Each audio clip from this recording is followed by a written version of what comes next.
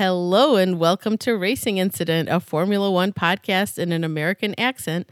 I'm Anna. And I'm Ellen. And this is episode 7 of our podcast. Woohoo. Although it's sort of like episode 8, just going to let you guys in a little secret. We're doing this again because we recorded this already last night, or so we thought we did. Yeah.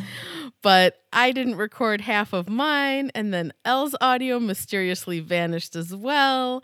So this is take 2. Yes. Take 2 of episode 7. Take 2. It's 7.5. 7.5. Exactly. Which is going to be better than the That first was time the rough around. draft. This Yeah, is the final yeah. draft. This Yeah, is going that's to the right. publisher. That was like preseason testing, the last episode Exactly. that my you'll never thoughts. hear. And this is the real deal now. Yes. We're And racing. Not that we don't want you to hear it. It just literally doesn't exist anymore. No, it's a figment of our imagination. But although I definitely think we recorded it, or I recorded half of it, I Yeah. didn't record the whole thing, which was what started this whole problem. Anyhow, let's get to things right away so that we can not have to record this a third time, God forbid. That would be awful. I would say no episode this week. Yeah, for there's us probably at not that going to point. be it. Yeah. It'd be a sign. Yeah, that's going to be it. So if you're hearing this, yay. Quick housekeeping things. I feel like we're always forgetting to remind you guys to rate and review us on whatever platform you're listening. So I just wanted to ask you guys to do that. If you haven't already, it's super easy to do on most platforms. Just either give us 5 stars or some will allow you to write a review. So do either one, both, anything you can, because it really helps us out. It'll help get the show in front of more listeners. And the more listeners we have, the more cool things we might be able to do, etc. So help us out. Yes. Wink, wink. Yeah, wink, Cool wink, things. nudge, nudge. Wink, I don't know what cool things yet, but I'm guessing that if we had hundreds of thousands of listeners, that there'd be something cool we could do. I have many ideas. Yes, yeah, make it happen for us. Also, quick shout out to a listener who sent us a direct message on Twitter. She's in the Netherlands actually, which is kind of cool. Hopefully, she's not a super huge Max fan because, as everyone knows, we're not. She let us know that she enjoyed the show, and thank you very much. And she was suggesting that we also put it on YouTube, which we wanted to kind of ask what you guys thought. If you have any thoughts or feelings on the matter, tweet us at racing_incident, or you can send us an email also to racingincidentpod, POD, @gmail.com. Do you want to see us on YouTube? Well, let us know. Yeah, please do. Yeah, you'll actually be seeing us on YouTube. By the time you hear this, it'll probably be out.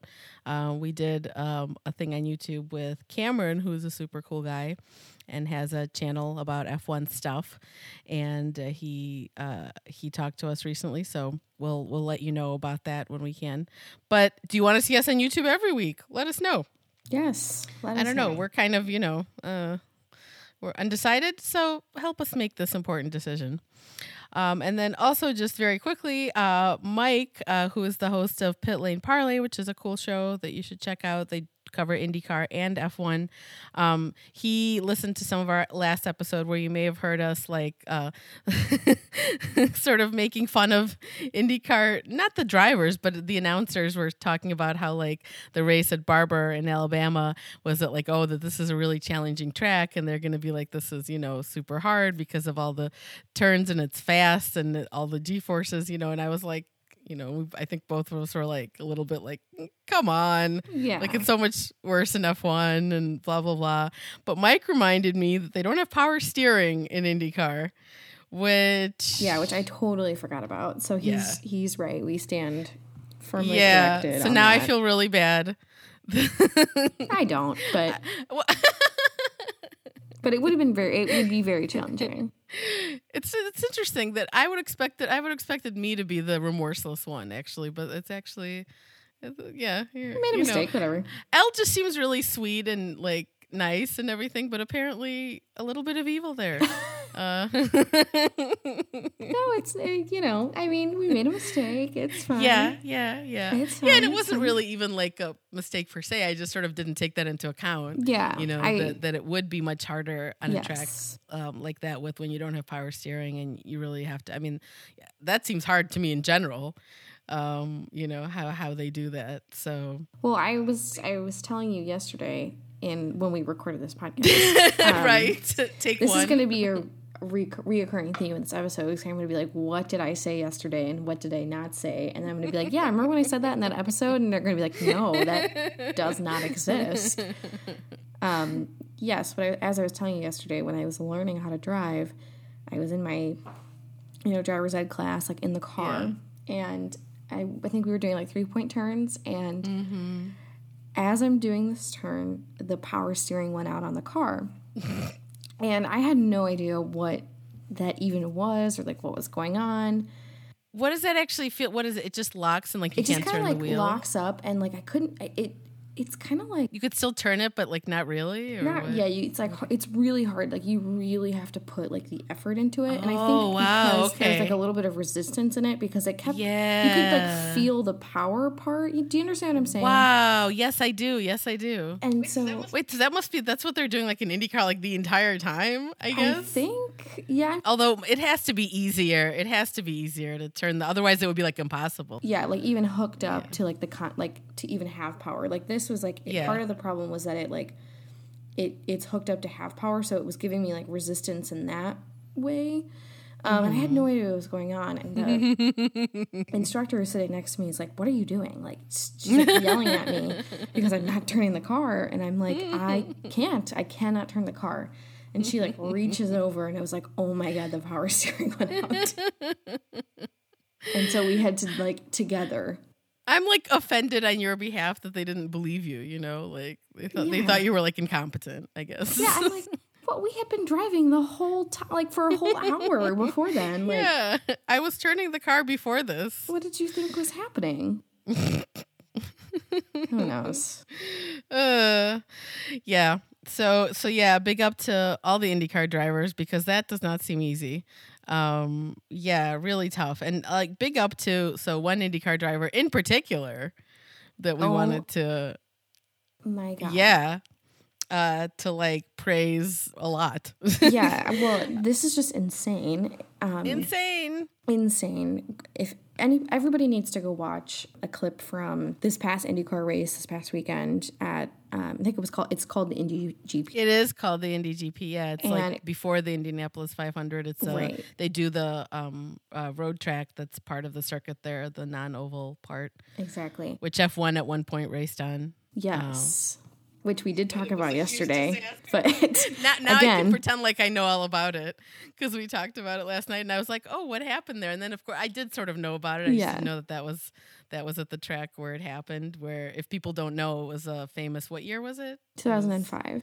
2005, right? They had there were like some kind of tire issues because they had different tire manufacturers at that point. It wasn't all Pirelli like it is now, and it was like only like 6 of the cars or something like that ran the race, and it was a huge disaster. And apparently that's why F1 can never go back there again. I mean, I hope that one day they get over that. Yeah, because it's not the track's fault. It was it's F1's fault. It's a tire manufacturer's fault. Right. It's not the track's fault. They should not hold it against the track, and they should go there primarily because for us it's only like 3 hours away and we would be able to go to that. No, I think that they should go there because it's not, I wouldn't say it's the most famous racetrack in the US. It's one of them for sure. I think Daytona is probably the most famous. I think that the Indianapolis Motor Speedway has that heritage, and totally I just think it would be it's where they need to go. I think it's a kind of a tragedy that they're not racing there. It is like that like that one is, there's a lot, because there's a lot of cool tracks in the US that aren't fit for, that maybe even if they could get aren't fit according to but I mean even not the track, not even just the track itself, but like the facilities and whatever that isn't sufficient. It's out somewhere in the middle of nowhere where it would be it would sort of almost ruin the track in a sense in order to make it like ready for what they would need an F1 race to be. And so, but that's the point, is that that's not true about IMS at all. Like they're ready to, because they host major races. The Indy 500 is insane. So yeah, so there was so the race this past weekend. Like honestly, if you're not watching IndyCar, like I don't know what you're doing with your life. Like especially on a non-F1 weekend. If you're primarily an F1 fan, cool. But like at least check it out. Yeah. Like when there's not an F1 race that weekend, like for sure, because it's pretty good. Go watch the highlights from this past race and watch Colton Herta. We didn't even say the guy's name. Colton Herta. Yeah. His insane move this weekend. Oh my God. I can't even describe it to you because I can't. I think he turned his hands. He's the drift king. Yeah, drift king, turned his hands like 360 thrice. I don't know how he did that. I really don't. I don't either. It was a, if you know, people didn't see it, it was a wet, dry race, you know, and so there was, of course, a lot of incidents, a lot of people sliding off the track, a lot of people, you know, and Colton at one point almost slid off the track. But then he like went like sideways in a way, like this is not like these cars are not meant to be able to do that. I have no idea how we kept the car on the track. I don't know. But you know, that's something that people talk about, of course, Colton as being a, you know, really amazing talent. There's, of course, I'm sure some people would know his name even if you don't follow IndyCar because he's going to be doing a testing program with McLaren, you know, and he's been talked about if Mario Andretti were to get into F1, because he drives for Andretti in IndyCar right now, that he would probably be one of the drivers in the F1 seat if they get a team going there, which is an open question still right. at this point. And then also I think part of the problem is that he doesn't have an FIA super license. Yeah. Which is a which we could talk about another episode because it seems like a whole annoying mess. Not the best system, it seems like, yeah. And also that's why I was like, oh, you know, like the FAA claims that these tracks aren't safe enough. But like, do they really care about safety? Yeah, I don't know. Yeah. Who knows? I just think that they have an inherent bias against American, against like American tracks. Well, and American they don't drivers. have a bias against our money. They don't have a bias against our money.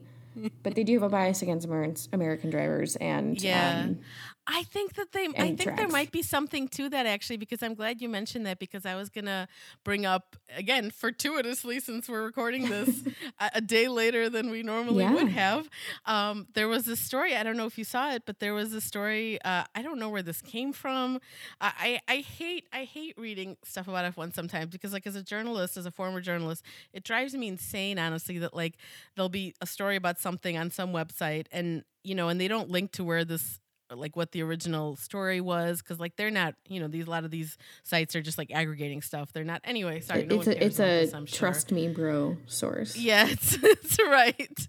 But when there's actually like there's a quote from a driver or whatever. Like I know they can't be making that up, you know. Yeah. So obviously, yeah, if it's stuff that's like sketchy or even like people or there's like a lot of the, I mean, of course they're not in English anyway, so that wouldn't help me. But like when there's stuff on a lot of the Italian websites, it's like a running joke, like that's probably not true. Like they're very excitable over there, you know. They're very quick to like put something up there, and it might not be true. But this was something George Russell apparently, I don't know the circumstances. Again, I wish I did, in which he was having this discussion with whoever, or when he was asked about this. But like the quotes were like, you know, he's like, yeah, I don't know about an American driver coming into F1, basically. Like, I mean, this is not the exact quote, but it was like, he was like, yeah, I don't know. Like, I mean, if, you know, we are the pinnacle of motorsport, and if an American driver were to come in, you know, they'd have to be good. Like, basically that was like the vibe. The hell? Like, I know. Okay. I know. I'm like, if I were Colton Herta over there, I'd be sitting there going, yeah, okay, fine. I hope he like, but did you see what George I did? Russell's ass. That's what I hope. I know. Well, like, I mean, like, George is very good, and actually, like, I felt very disappointed, honestly. Yeah, that's disappointing. That he said these things. I was actually quite disappointed because... Yeah, because normally he's like... He's usually very measured and very, you know... They call him PR63 for a reason, you know. Yeah. So I was like surprised almost, but I guess this is like the type of thing that's acceptable, is to like say that American drivers are probably no good. And we don't know if, you know, like he was saying that like, you know, the thing that I found aggravating was that basically he was making a similar comment to what someone might make about a paid driver, you know, that like, well, it should be based on merit. It shouldn't be based on how much money a person brings. And he was saying it should be based on merit, not on someone's nationality, you know, and I mean, I also was kind of sitting there thinking, like, what is like Zhou Guanyu gonna think if he sees this? Like, because he is partially there because yes. To have a Chinese driver, like, let's be honest, yes. he's a good decent driver and whatever, and partially he's there because of the money too, and which often those can go hand in hand, because when you have a driver from a country that hasn't had representation before on the grid, you're going to have sponsors from that country who are going to be eager to sponsor that driver, to sponsor the team potentially, etc. And so those two can go hand in hand. Like, it is expected, I'm sure, that when and if there is another American F1 driver, that there'll be American companies who will want to sponsor them. He's afraid he's going to lose that Tommy Hilfiger.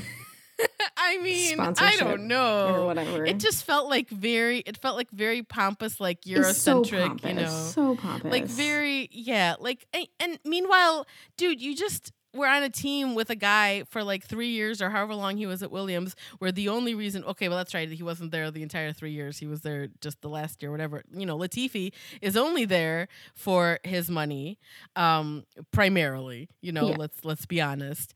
And so he didn't have anything to say about that, I guess. Right. But when it comes to someone's nationality, no, it has to be merit first. And that's such garbage, because there are so many great American drivers, especially like Joseph Newgarden, an incredible IndyCar driver. Danica Patrick, very successful IndyCar driver. I was reading about her. She actually went and competed in Europe, but lost sponsorship. And that's why she came back to the U.S. Sounds like a familiar story. Right. So part of the problem is that the United States is very isolated culturally and geographically from Europe. Yeah. I mean, yes, it's still a Western nation. That's not what I'm not getting at, but culturally isolated from Europe. Yep. And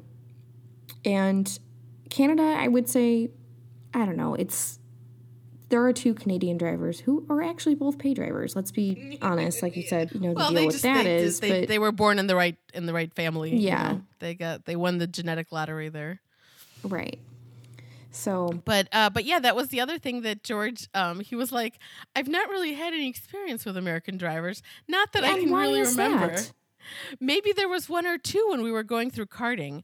And I'm like, George, first of all, you've been going, like, you were in the different categories you were at the age you were in. So how would you even know if there was a driver that might have been either older or younger than you that might have been decent from the U.S., number one. Number two, it's like what you just said. Like, it's very difficult to. In fact, Colton Herta, who we just talked about, actually did drive in Europe for a while. He was trying to he with the goal of hopefully getting to F1 someday, like everyone does who starts out going, and people know they have to come to Europe for like karting and for they got to get into F2. That's where they're gonna they know they have to compete against the best, and the best are if you're trying to get into Formula One, are going to be in Europe.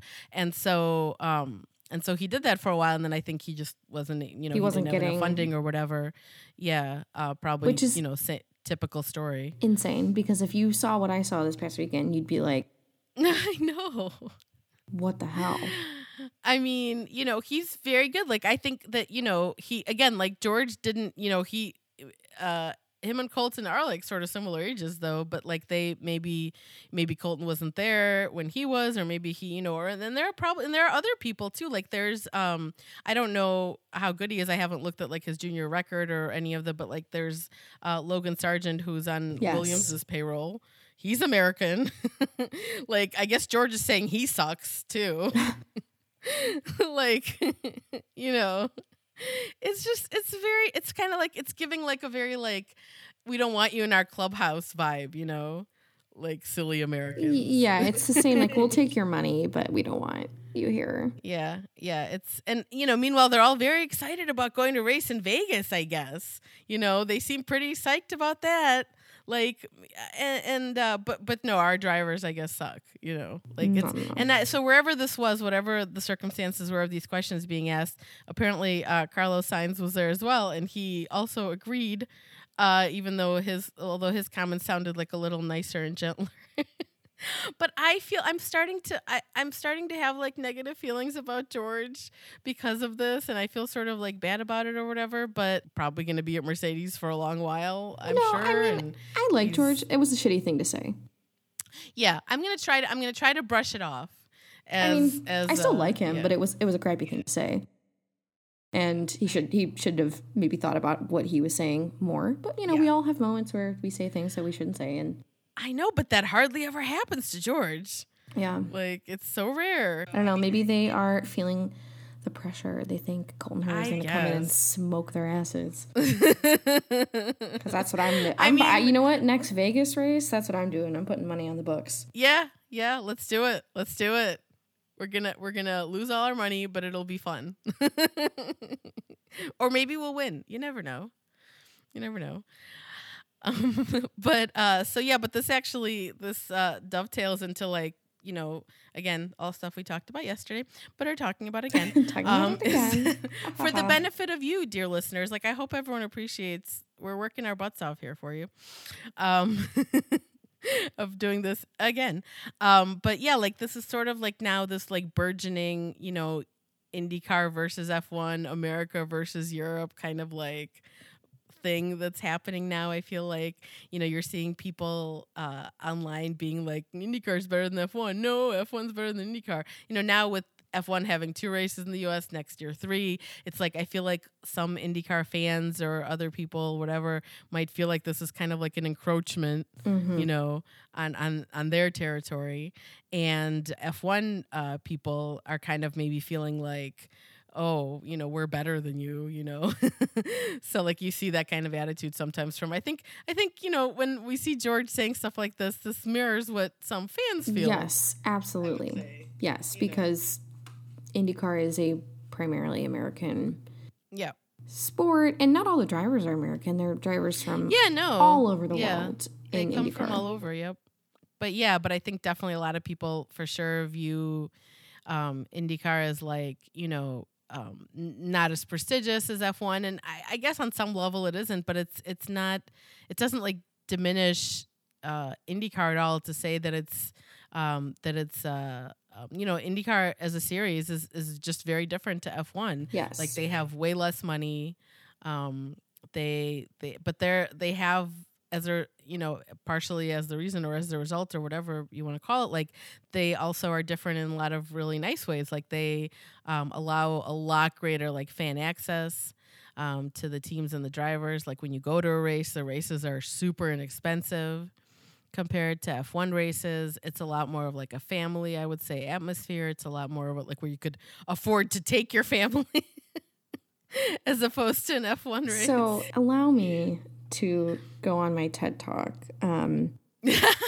No, we talked about this yesterday once again, but we were talking about like IndyCar and F1, they're different enough of a product. That's what you were saying. And my response was, I don't know if that's necessarily true. To us as racing fans, they are a different product, and they are. But to the general public, I don't see that. Yeah, you might be right. Like I hadn't really thought of that, but it might be. It might be the case that people are like, oh, it's a race at a track. Right. They're not necessarily differentiating between one and the other, but they'd be able to differentiate on the cost though. If they go to look for tickets. That being said, I do think that what IndyCar needs to do, now this is coming from somebody who has watched a total of maybe 3 IndyCar races in my entire life, so clearly the expert. Yeah, totally. F1 is really good at branding. Yeah. They're really good at branding and marketing themselves. And the branding on IndyCar is not good. It's shit. That's what it is. I'm just gonna say that it's garbage. It could be better. No, it's garbage. Tell us how you really feel. Wow, I'm being really mean this podcast. Yeah, it's all right. It's the lack of sleep, guys. I'm very sorry. I'm still in San Francisco. So. Yeah, poor Elle's been working her butt off at her actual job. So the one that makes me money. Right. That's the one. That's the one. Anyways, no, I just think that like F1 is really good at branding themselves, right? Yeah. And I IndyCar, I want you to brand yourselves better, because there is a way to brand yourself being true and authentic to yourself, like that Indiana, down to earth, Midwestern vibe that IndyCar gives off. There's a way to translate that into the branding. I don't think that's coming across right now. Yeah, I guess it demonstrably isn't, because I feel like, like we've talked about this, how like I think neither of us knew really a lot about it. I mean, of course, we didn't know anything about F1 either before we got into F1, but like at the same time, I know that me personally, like after I'd gotten into F1 and been in F1 for a while, I was like, oh, there's all these other racing series. Let me take a look at, Formula E and W Series and this and that, and like see what else is going on, and I don't know, endurance racing or rallying or etc. And IndyCar like didn't like pop into my mind. Like, well, why not? I mean, I'm living here in the U.S., not that far from 2.5 hours away from the Indianapolis Motor Speedway. Okay. Yeah. Like this is our backyard. I think it's more like 3.5. It's 2.5 to Road America though. It's 2.5. I have mapped this. 3.5 with the hour time change. It's really only 2.5 driving distance. Okay, maybe that's the case. I hope you're right, because then that's closer. But not that we're going change. or anything. Maybe someday though. Maybe someday. Yeah. But yeah, like we're and for us to not really know about it is clearly, I feel like it is definitely like some kind of a failure of marketing not reaching us. Right. And there was this IndyCar split back in the 90s, and I think that really kind of put a hamper on the sport. Like it really it did a disservice to the growth of the sport in the United States. But that being said, also part of the issue with IndyCar is NBC Sports, and NBC Sports is the absolute worst coverage of sports.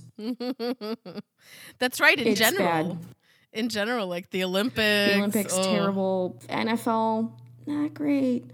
Yeah, you can't outdo the Tony Romo Jim Nantz duo of CBS Sports. It's NBC's IndyCar coverage on NBC is bad.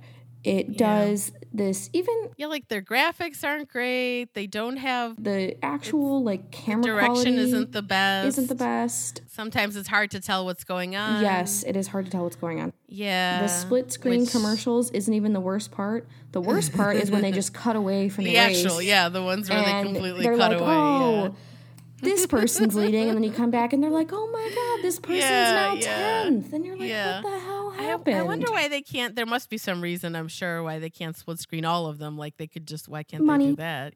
Because NBC can sell ad space. Yeah, I guess you probably can't. I guess you probably can't charge as much or something when it's half the screen, because you're not giving them the full eyeballs of the viewers. It's all ad money, which I'm like, I can't believe you can't go get like I don't get it. I don't know Pennzoil why or something. To sponsor the race, because like Mother's Polish is the sponsor. I mean, I know, like that doesn't sound like a ginormous like conglomerate corporation, right? Like that doesn't. I'm sure. Thank you to Mother's Polish, my favorite company. Thank you very much in the United States currently.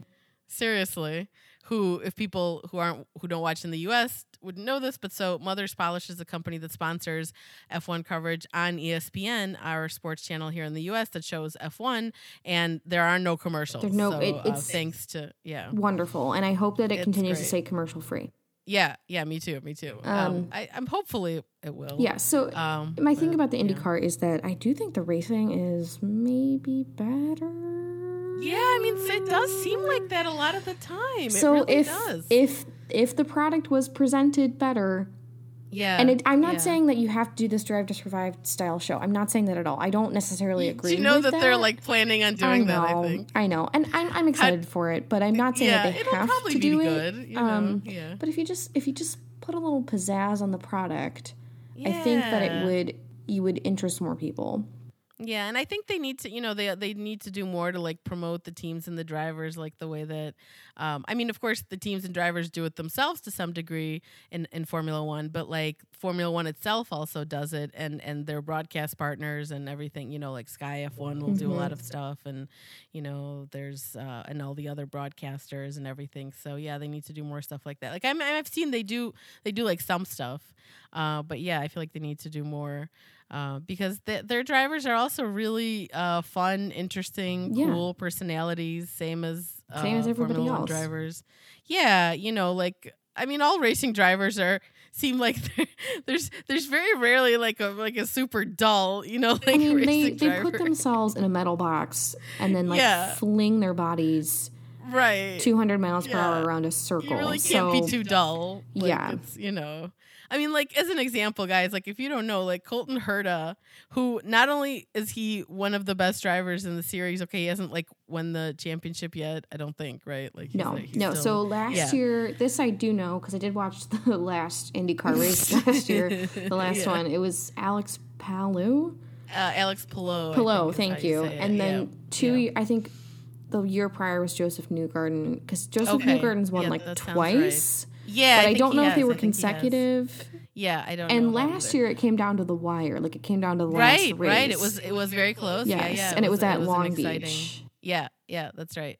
But anyway, like Colton, like as an example, Colton plays drums in a band in addition to being an IndyCar driver. Like that is so cool. Some good time management skills.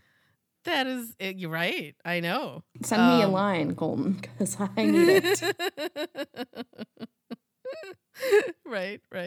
So yeah, I mean, anyway, they're all very cool, like nice, funny people, you know, basically. So it's like they need to make stars of them more. So hopefully they'll do that in the coming years. I think they're starting to like get that idea more. And so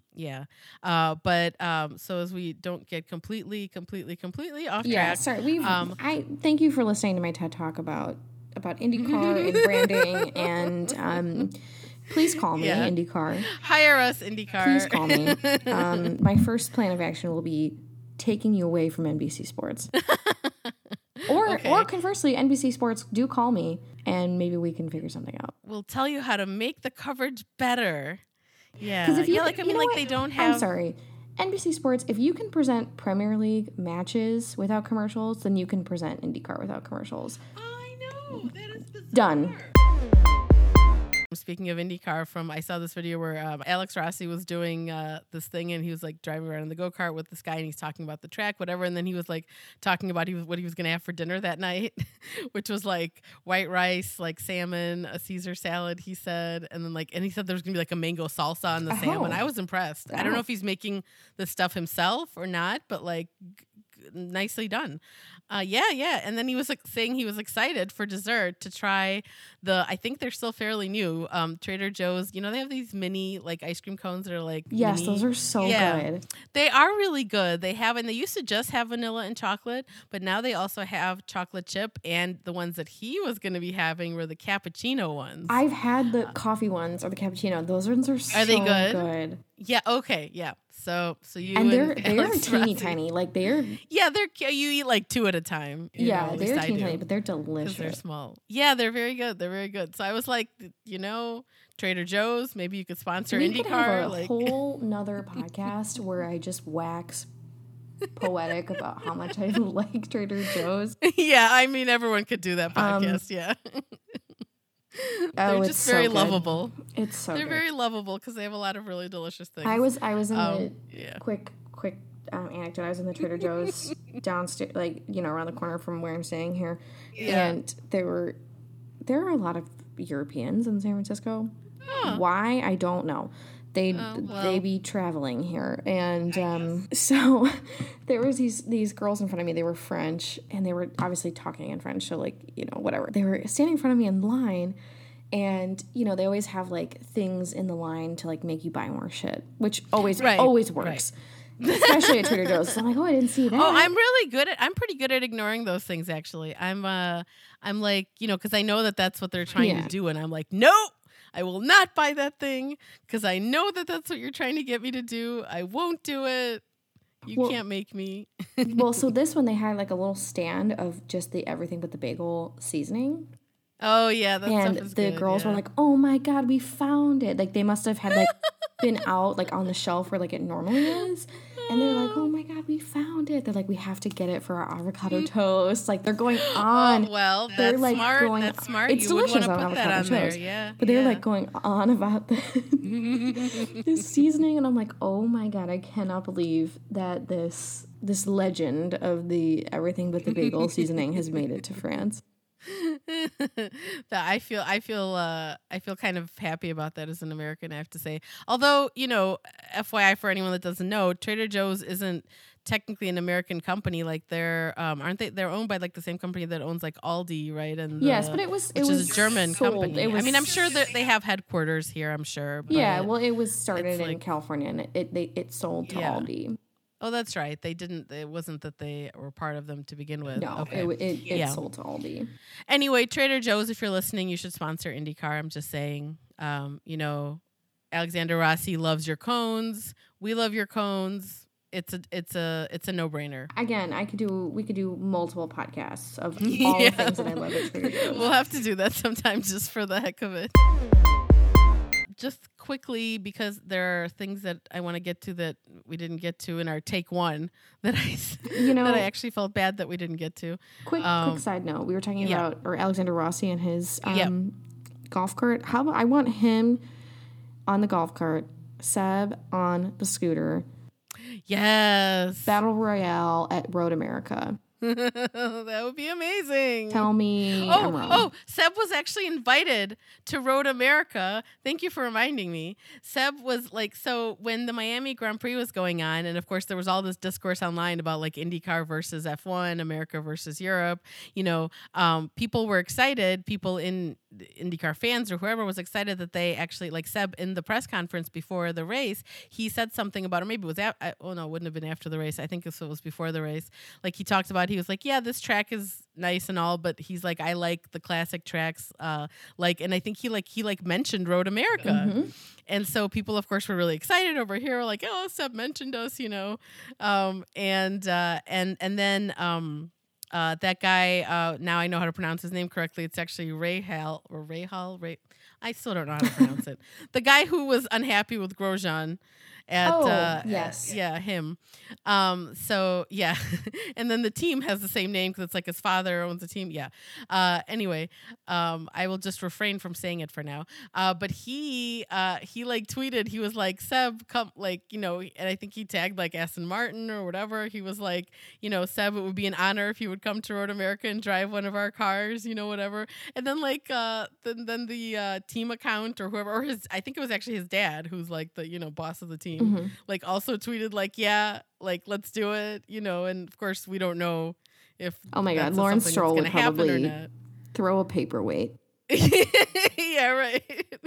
Well, they didn't mean forever. They meant just to as a try test it out. Or whatever, yeah. Yeah, just it would be like a cool thing, to do.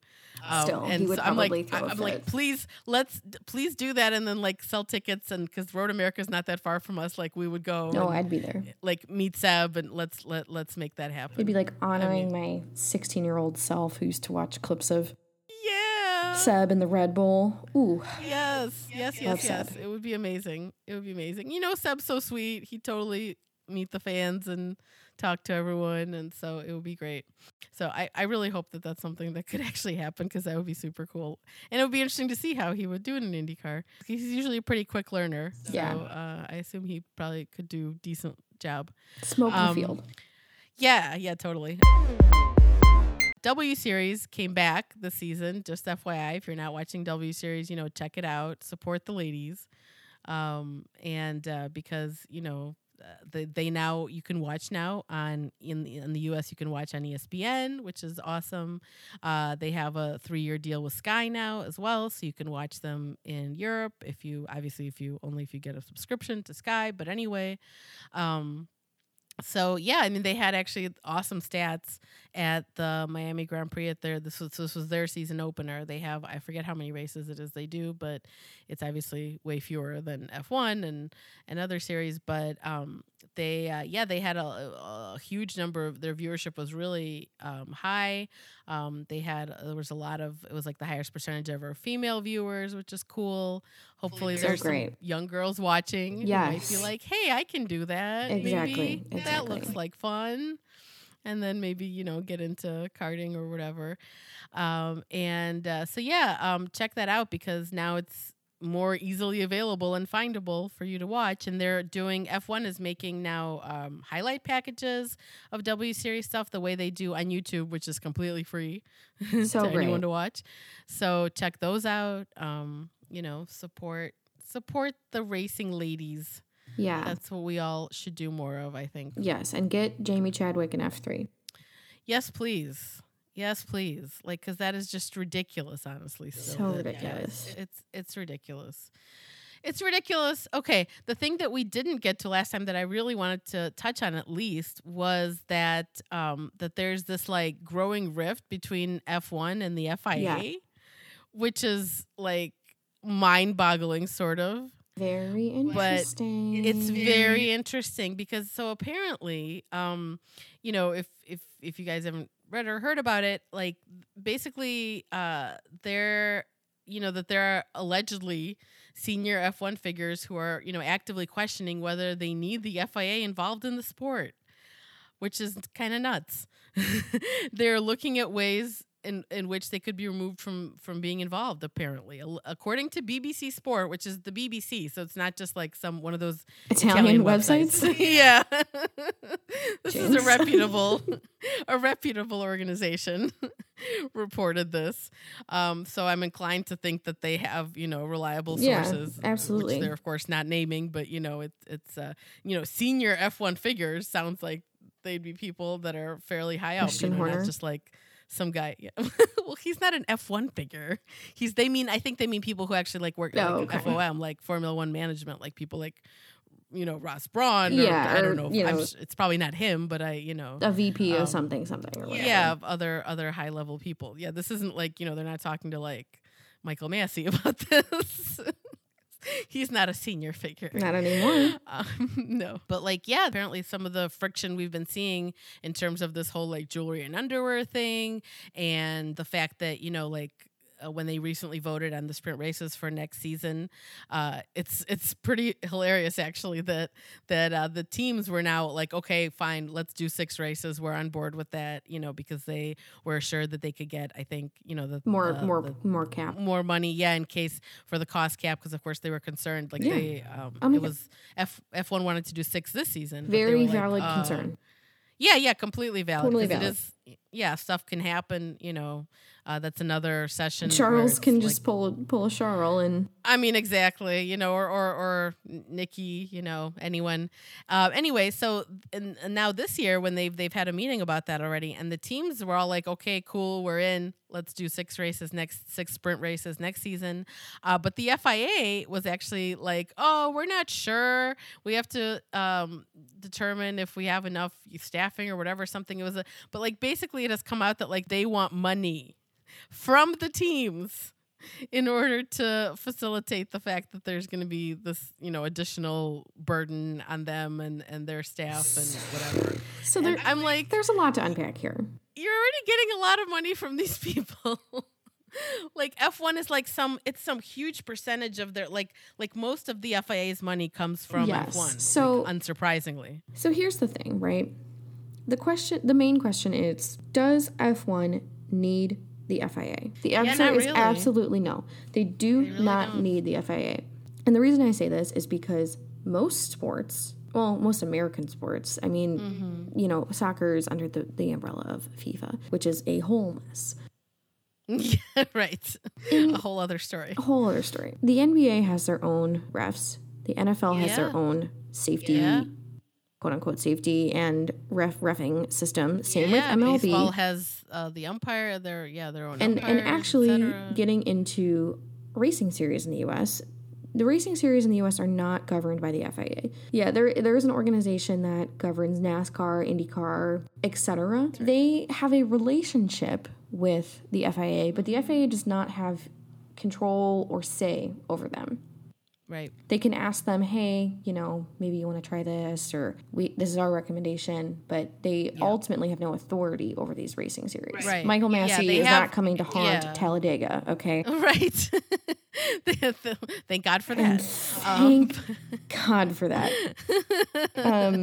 Yeah. So, I mean, honestly, it does seem to like I don't know, it's not a direct comparison, of course, but like when I think about the way that sports are governed here in the U.S. by, not this whole outside thing, in terms of like when we talk about football or baseball or whatever, the NBA, it seems to still work very well. And in terms of the central governing structure, in terms of, not the refereeing aspect, but the rest of it seems to work also okay. Like it's basically they'll have like there's the league is the leadership structure, and the league is made up of and that there are people that work just for the league, like the way that there are people that work for FOM, for Formula One management. They're not working at the teams, they're working for Formula correct. One. Yes. So it's similar to that, where like Formula One is like the league. Correct. So like they could have like whereas the analogy to an American sport would be like the NFL is governed by the NFL, the national, that's the correct, league is its own entity, and there is no extra entity like the FIA. No. It's definitely conceivable. Whether it would be better or worse, I don't know. I guess honestly, it's hard to say. It's hard to say. And yes, it would be a lot of work for F1 to set this up. Yeah. Don't get me wrong. So I think that's something that they have to very much question, and maybe as they should should just question hire people from the FIA. Though. Well, that's probably what would end up happening. Yeah, exactly. So that's something that they have to kind of do a cost benefit analysis on. Yeah. But the question is, does F1 need the FIA? Absolutely fucking not. Yeah, no, whereas FIA definitely needs F1 yes. is the thing, and because they get so much money from them, and they get very, very little in comparison from, other, of course, because F1 is, F1 and it's so big and it's the hugest. Exactly. And therein lies the problem. I think that would make me sad if F1 did away with FIA, is that it would not bring in money for other racing series, which I think are really important, like World Endurance Racing and World Rallying, which are series that I like, and they're under the FIA umbrella. Yeah. But that being That's said, true.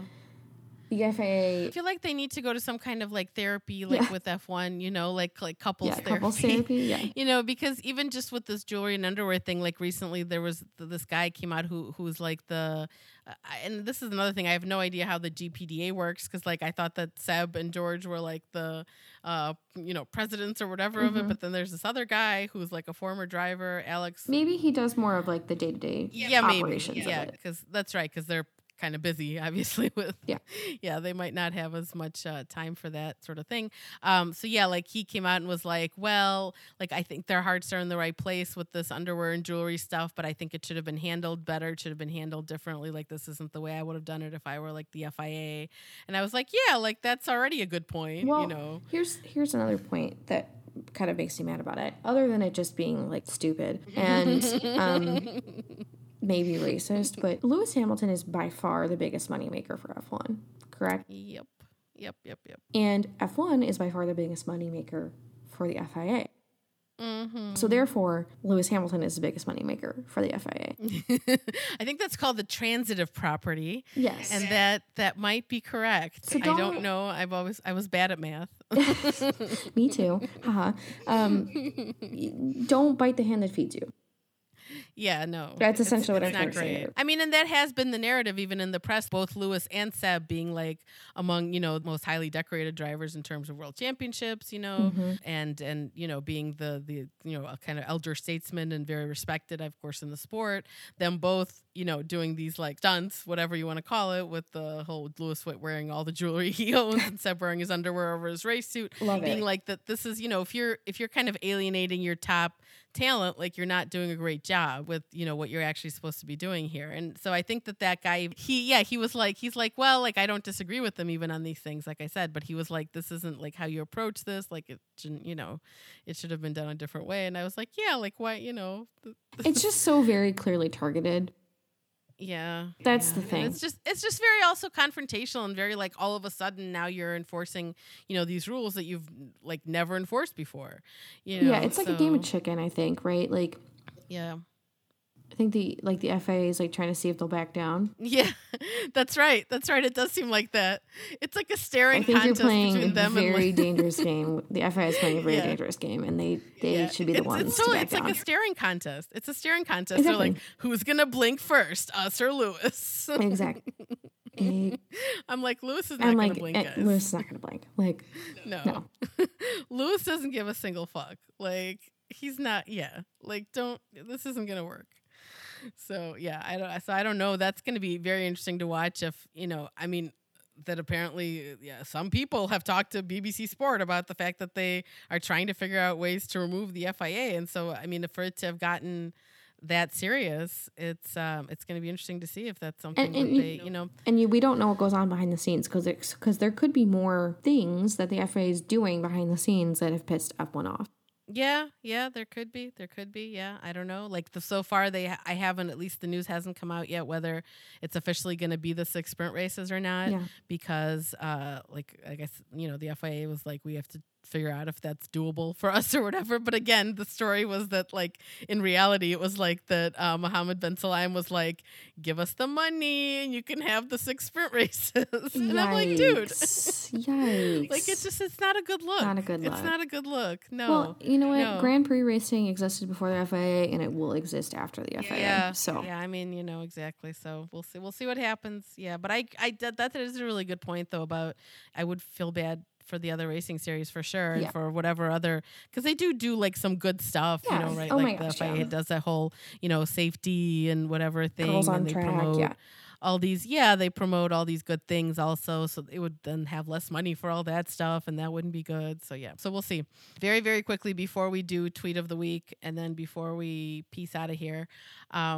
Because we need our rest, as you've already determined. Sorry, I've been really mean today. I'm sorry to everybody listening. No, it's good. I like it. I'm a fan. I think you should get less sleep more often. No, I'll pass. We'll get your total unbiased opinions all the time, then not hold anything back. Well, normally I do give you my unvarnished opinions. They're just packaged a little nicer. Yeah, that's true. That's right. But it's like less, it's a little less exciting that way. It's like, it's like, I'm trying to think of an F1 analogy. It's like, when you go wheel to wheel, like you want a little bit of contact. You don't want anyone to crash out or get hurt. That's true. You want a little contact. You do want a little contact. Yeah. It's like that. Yeah. So yeah, just stop sleeping, and this is going to be a fantastic podcast. But yeah, just very quickly, we're going to put the links, of course, for you guys in the show notes. As always, there were some really good pieces that came out recently.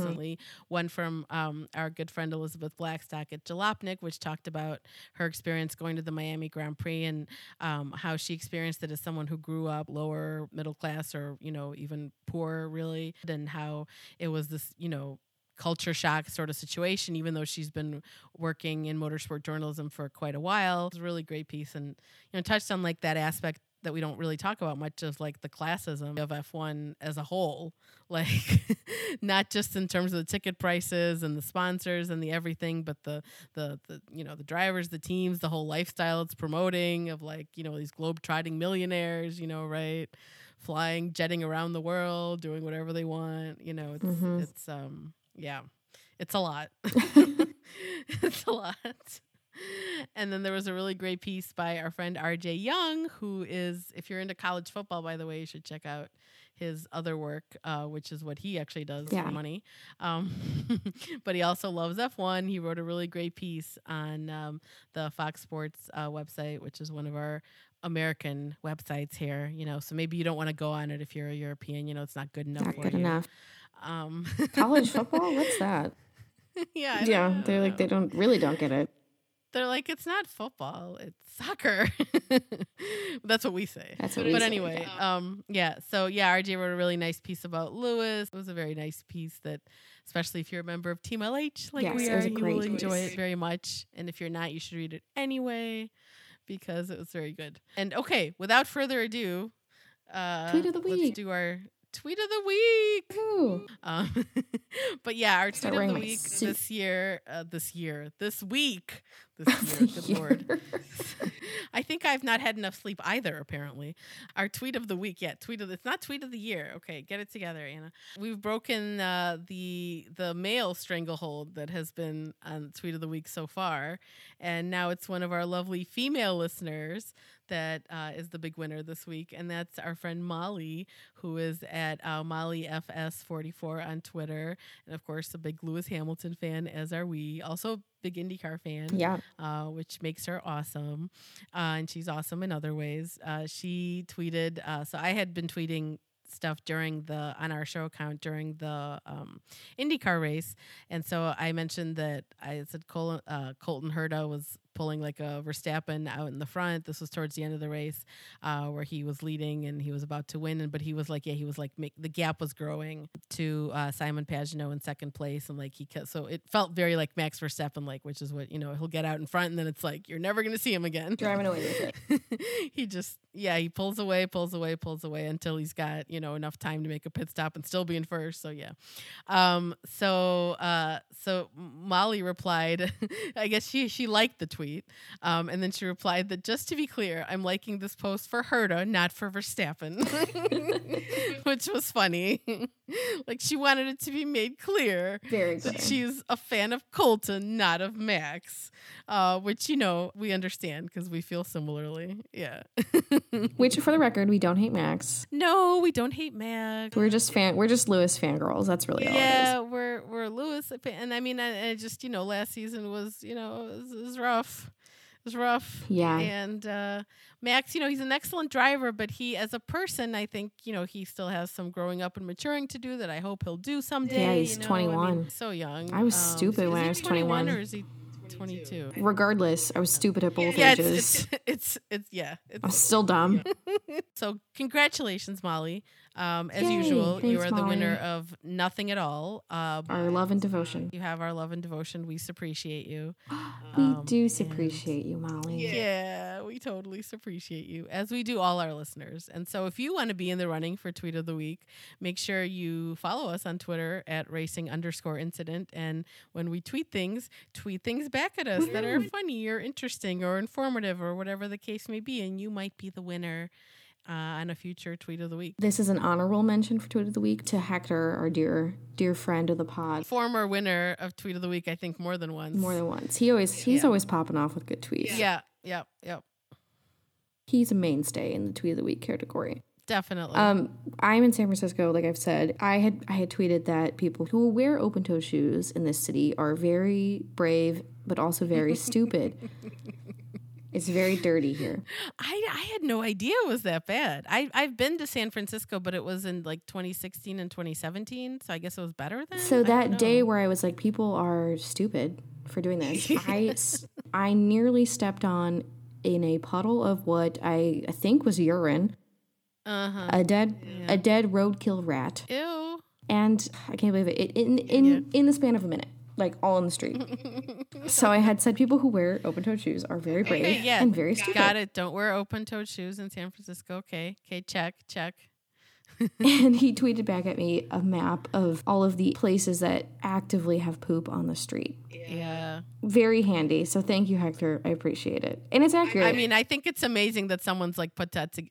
It's too. Like, from a local community somebody's college. Like has spent time keeping track of where all the poop is. It's from a local community college. I think I was reading about it. It's like a data. Oh, maybe it's like they a did data it as like class a project. Oh, okay.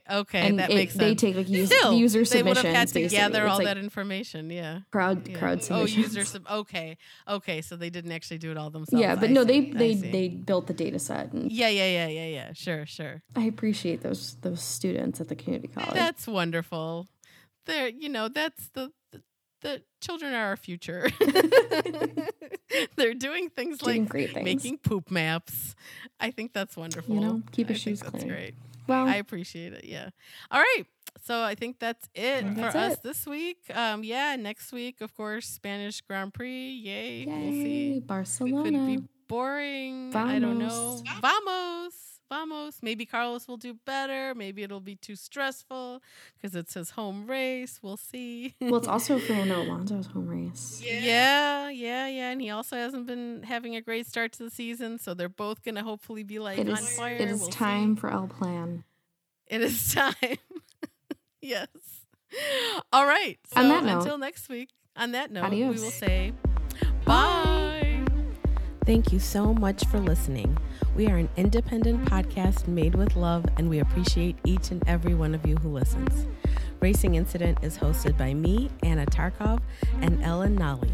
It is produced by myself and Ellen, and editing and tech support is by Tim Rodriguez.